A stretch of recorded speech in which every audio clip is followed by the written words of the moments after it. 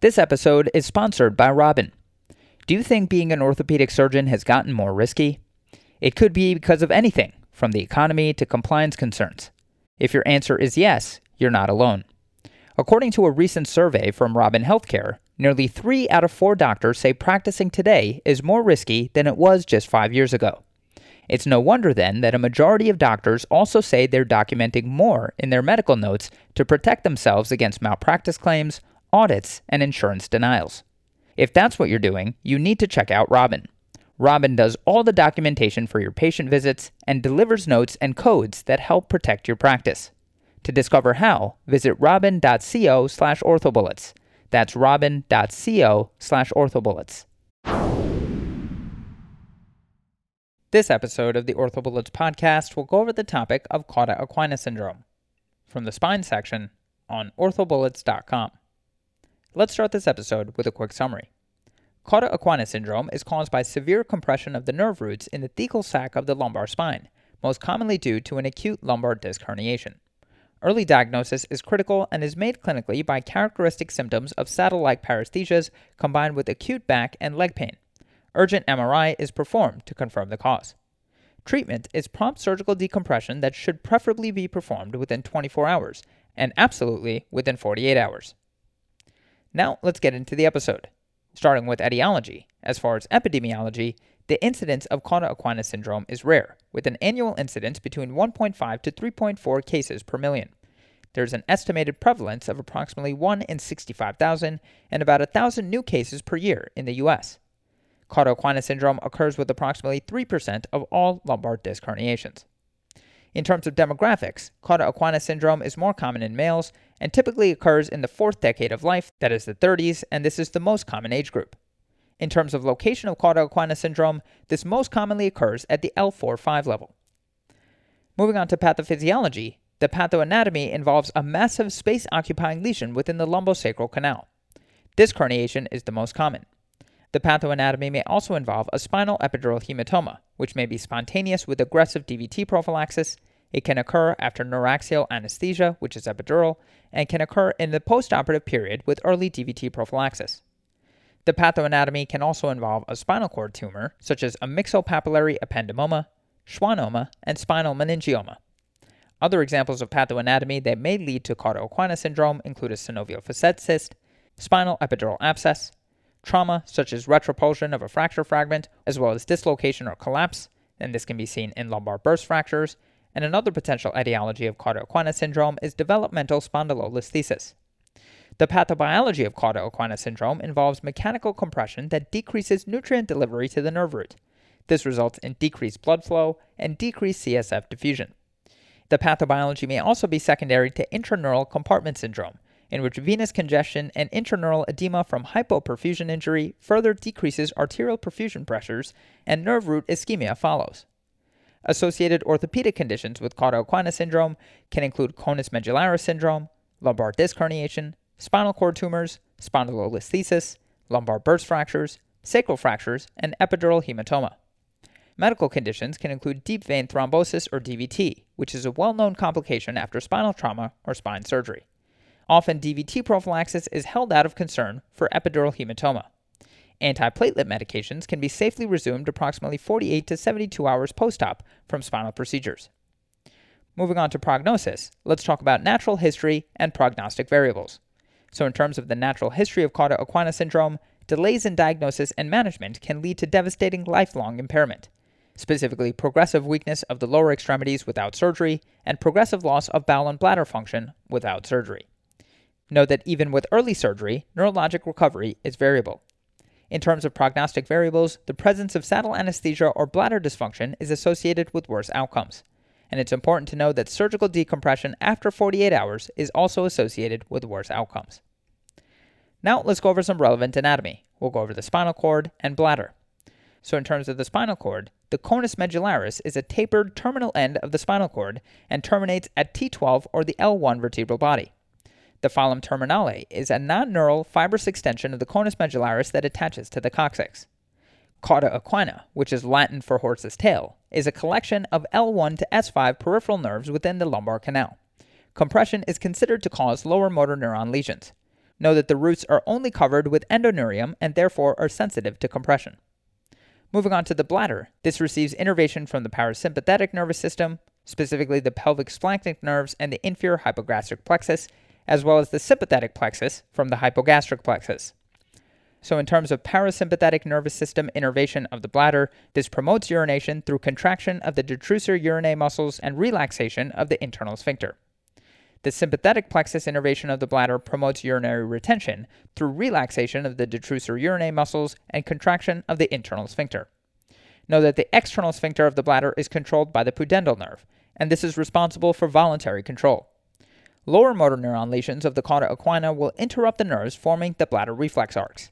These patients are unable to sense bladder filling and are unable to initiate appropriate muscle contraction and relaxation. As far as classification for cauda equina syndrome, one classification to know is the bladder function classification, which is divided into incomplete and complete. Incomplete refers to loss of urgency or decreased urinary sensation but no incontinence or retention. Complete refers to clear urinary and/or bowel retention or incontinence. Moving on to the presentation of cauda equina syndrome, in terms of history, these patients might have a history of lifting a heavy object with the lumbar spine in the flex position. Be sure to ask about the use of anticoagulation, which can cause a hematoma, and invasive procedures as well as IV drug use, which can cause an infection leading to cauda equina syndrome. Common symptoms include back pain, which is the most common and may be the initial presenting symptom alone. You can have unilateral or bilateral leg pain, which is the second most common symptom. Saddle anesthesia, while less common, is more specific for cauda equina syndrome and if present should initiate a surgery emergency protocol. Bladder dysfunction is another common symptom where disruption of the bladder contraction and sensation leads to urinary retention and eventually to overflow incontinence. It's important to document the presence of bladder dysfunction prior to surgery. Other common symptoms include unilateral or bilateral sensory changes in the legs, as well as unilateral or bilateral motor weakness in the legs. Rare symptoms can include sexual dysfunction, specifically impotence in men, as well as bowel dysfunction. On physical exam, inspection may reveal a patient in distress due to low back pain, leg pain, and weakness. As far as palpation, lower back pain/tenderness is not a distinguishing feature. However, palpation of the bladder may reveal urinary retention.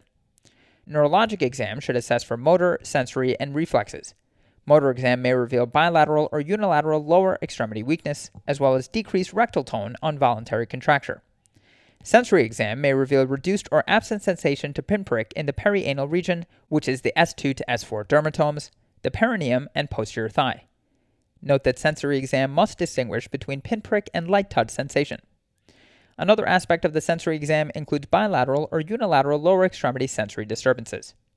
As far as testing reflexes, these patients may have decreased or absent lower extremity reflexes. Provocative tests may reveal diminished or absent bulbocavernosus reflexes, as well as diminished or absent anal wink test. This is a reflex contraction of the external anal sphincter upon pinprick stimulation of the skin around the anus. Moving on to imaging, as far as indications for radiographs, if there's a high suspicion of cauda equina syndrome, the study of choice is MRI. However, you can obtain radiographs, but initiate the process of obtaining an MRI immediately. Recommended views on radiographs include an AP and a lateral. Findings are usually normal in the setting of the most common cause of lumbar disc herniation. However, you may see other causes of spinal canal stenosis, such as burst fractures, or high-grade developmental spondylolisthesis with an intact lamina. An MRI, again, is the study of choice to evaluate neurologic compression. This must be performed emergently if cauda equina syndrome is suspected. Ideally, you will obtain this within 1 to 2 hours of presentation to the ER. Findings often reveal large central disc herniations with complete spinal canal obliteration. Findings can also include presence of spinal stenosis, epidural hematoma, and epidural abscess. CT myelography is indicated as the study of choice if the patient is unable to undergo an MRI, for example in the setting of a pacemaker or MRI-incompatible implants. As far as findings, sagittal and axial reconstructions can reveal a space-occupying lesion, and you may also find partial or complete blockage of contrast. As far as other studies to obtain in the setting of cauda equina syndrome, laboratory studies should include a CBC, ESR, and CRP, especially if there's concern for infectious etiology, like an epidural abscess. Urodynamic studies can also be obtained, where preoperative post-void residual volumes, or PVR, are recommended to be obtained prior to decompression, but should not at all delay decompression. A normal post-void residual volume is less than 50 to 100 milliliters. PVR values of less than 200 milliliters have a 97% negative predictive value for Cauda equina syndrome. Urodynamic studies also includes a postoperative post-void residual volume, which assesses for return of bladder function. As far as the diagnosis, the key differential diagnosis for Cauda equina syndrome includes conus medullaris syndrome, spinal cord infarct, and myelopathy. A diagnosis of Cauda equina syndrome is made by history, symptoms, and physical exam. MRI imaging confirms the cause of Cauda equina syndrome and is critical for surgical planning. Treatment of Cauda equina syndrome is always operative, and it requires an emergent surgical decompression. Indications include clinical symptoms of Cauda equina syndrome with imaging to support the diagnosis. As far as timing, this should be as soon as safely possible, but within 24 hours is preferable. However, within 48 hours is considered acceptable standard of care. Techniques include a microdiscectomy, which involves a unilateral laminotomy, medial facetectomy, and discectomy, a laminectomy, which involves a bilateral laminectomy and medial facetectomy, and laminectomy with fusion, which is rarely indicated. In terms of outcomes, studies have shown improved outcomes in bowel and bladder function and resolution of motor and sensory deficits when decompression is performed within 48 hours of the onset of symptoms. Know, however, that residual bladder deficits may persist despite successful decompression. Motor recovery may continue up to 1 year post-op. Bladder function may continue to improve up to 16 months post-op. There have been no comparison studies between microdiscectomy alone and wide decompression combined with microdiscectomy. Now, let's go over some of these surgical techniques in a bit more detail. Starting with a microdiscectomy that involves a unilateral laminotomy, medial facetectomy, and discectomy, the indications is a massive soft disc herniation in a younger patient with minimal degenerative changes. The approach involves a 2 cm midline or slightly paramedian incision made on one side of the pathology. You will then expose the lamina from the spinous process to the facet joint. Next, a 5 to 10 mm laminotomy is made over the area of disc herniation. As far as the medial facetectomy, a minimal facetectomy is made with a kerrison. Next, with respect to the ligamentum flavum window, a cleft in the ligamentum flavum is made and the lateral section is removed. Next, you will perform an annulotomy, which will involve dural retraction and removal of the offending disc material. This should be done with a micropituitary rongeur, then irrigation through a metal cannula, and ensure the disc material is thoroughly removed. Moving on to a laminectomy, which involves a bilateral laminectomy and medial facetectomy. This is indicated in an older patient with degenerative changes, including a hypertrophic ligamentum flavum and lateral recess stenosis. The approach includes preservation of the spinous processes and posterior ligamentous complex. This can be performed with the posterior ligamentous complex preserving undercutting approach or spinous process resection. This comes with the risk of incomplete decompression. In terms of spinous process and posterior ligamentous complex resection, this is the traditional method of resection of the spinous process with complete laminectomy that may be preferred to ensure complete decompression. This technique involves a bilateral laminectomy, bilateral ligamentum flavum resection, and bilateral medial facetectomy and unilateral discectomy. The advantages of this option is a wide laminectomy is performed, which decreases the amount of dural retraction. There's a greater degree of decompression and better visualization of the dura. The advantage is also removal of the offending disc fragment. Finally, moving on to laminectomy and fusion. This is indicated in high-grade spondylolisthesis, as well as insidious type Cauda equina syndrome in the context of degenerative spondylolisthesis. Now, let's end this review session talking about some complications. Non-operative complications include sexual dysfunction, urinary dysfunction, chronic pain, and persistent leg weakness. Risk factors for sexual dysfunction include delay in surgical decompression. As far as prognosis, recovery may be prolonged over several years, and there's a worse prognosis for recovery in older patients. Risk factors for urinary dysfunction includes delay in surgical decompression, and as far as treatment, these patients may require permanent catheterization. Operative complications can include dural tear, iatrogenic segmental instability, epidural fibrosis or scarring, wound infection, and vascular injury. As far as the incidence of dural tears, these occur in 1 to 4% of cases. Treatment involves primary repair of the dura with or without dural graft or fat grafting. This prevents a pseudomeningocele and durocutaneous fistula sequelae. These patients will be prescribed postoperative bed rest for 4 to 7 days. They may require a lumbar drain, and know that there is no difference in outcomes if adequately treated. Moving on to iatrogenic segmental instability, this occurs with overly aggressive medial facetectomy. Epidural fibrosis or scarring is a cause of postoperative back and leg pain and presents about 3 months post-op. In terms of treatment, these patients respond poorly to re-exploration, and you should evaluate with a gadolinium-enhanced MRI, which differentiates from recurrent herniated nucleus pulposus. Wound infection has an incidence of approximately 1% of cases. Know that there's an increased risk with diabetics. Finally, vascular injury is a rare complication. However, risk factors include perforation of the anterior longitudinal ligament with curettes during disc removal. As far as treatment, this requires immediate resuscitation and intraoperative vascular consultation. There's a mortality of up to 50%. Okay, so now that we've gone over the major points about this topic, let's go over a few questions to apply the information and get a sense of how this topic has been tested on past exams. The first question reads, a 55-year-old female with a long-standing history of back pain presents to the emergency department reporting a one-day history of worsening pain. She denies fever, night sweats, and cannot recall a traumatic episode. She presents with symptoms of radiculopathy in her lower extremities. On exam, she has generalized lower extremity numbness and weakness and a decrease in perianal sensation. What is the next most appropriate step in management? And the choices are 1. Discharge with anti-inflammatory medication and follow-up in 1 week. 2. Immediate CT myelography. 3. Immediate MRI of the lumbar spine. 4. Lab tests like CBC, ESR, and CRP. And 5. Radiographs of the lumbar spine.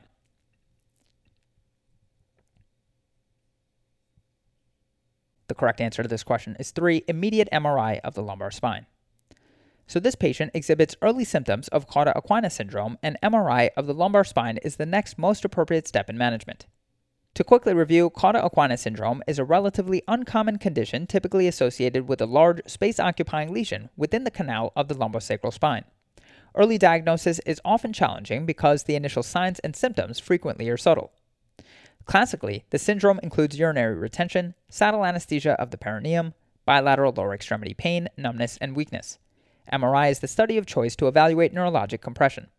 Urgent surgical decompression is recommended within 48 hours. Spector et al. Reviewed Cauda equina syndrome and report that history of previous back pain in patients with insidious onset may contribute to a relative delay in diagnosis because of a tendency of the patient and the physician to minimize the new symptoms. They recommend a thorough physical examination of the sacral nerve roots to aid in diagnosis. Patients may have preserved sensation to pressure and light touch, but decreased sensation to pinprick, so this distinction must be made in order to make the correct diagnosis. MRI is the preferred imaging modality for diagnosis.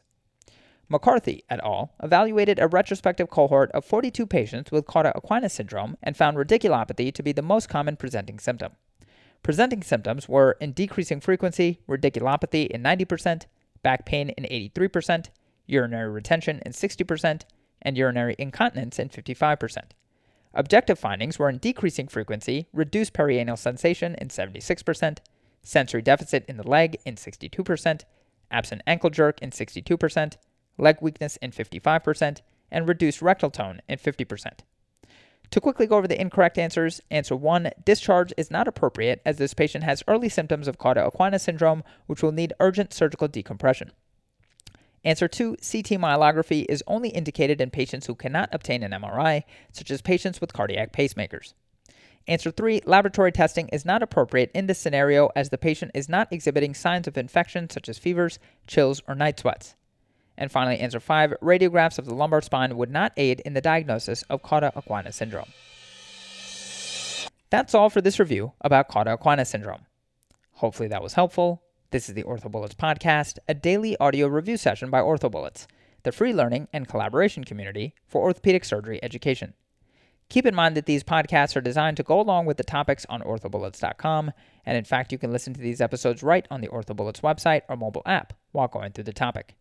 If you've gotten any value from the OrthoBullets podcast so far, please consider leaving us a 5-star rating and writing us a review on Apple Podcasts. It will help us spread the word and increase our discoverability tremendously. Thanks so much, and we'll see you all tomorrow.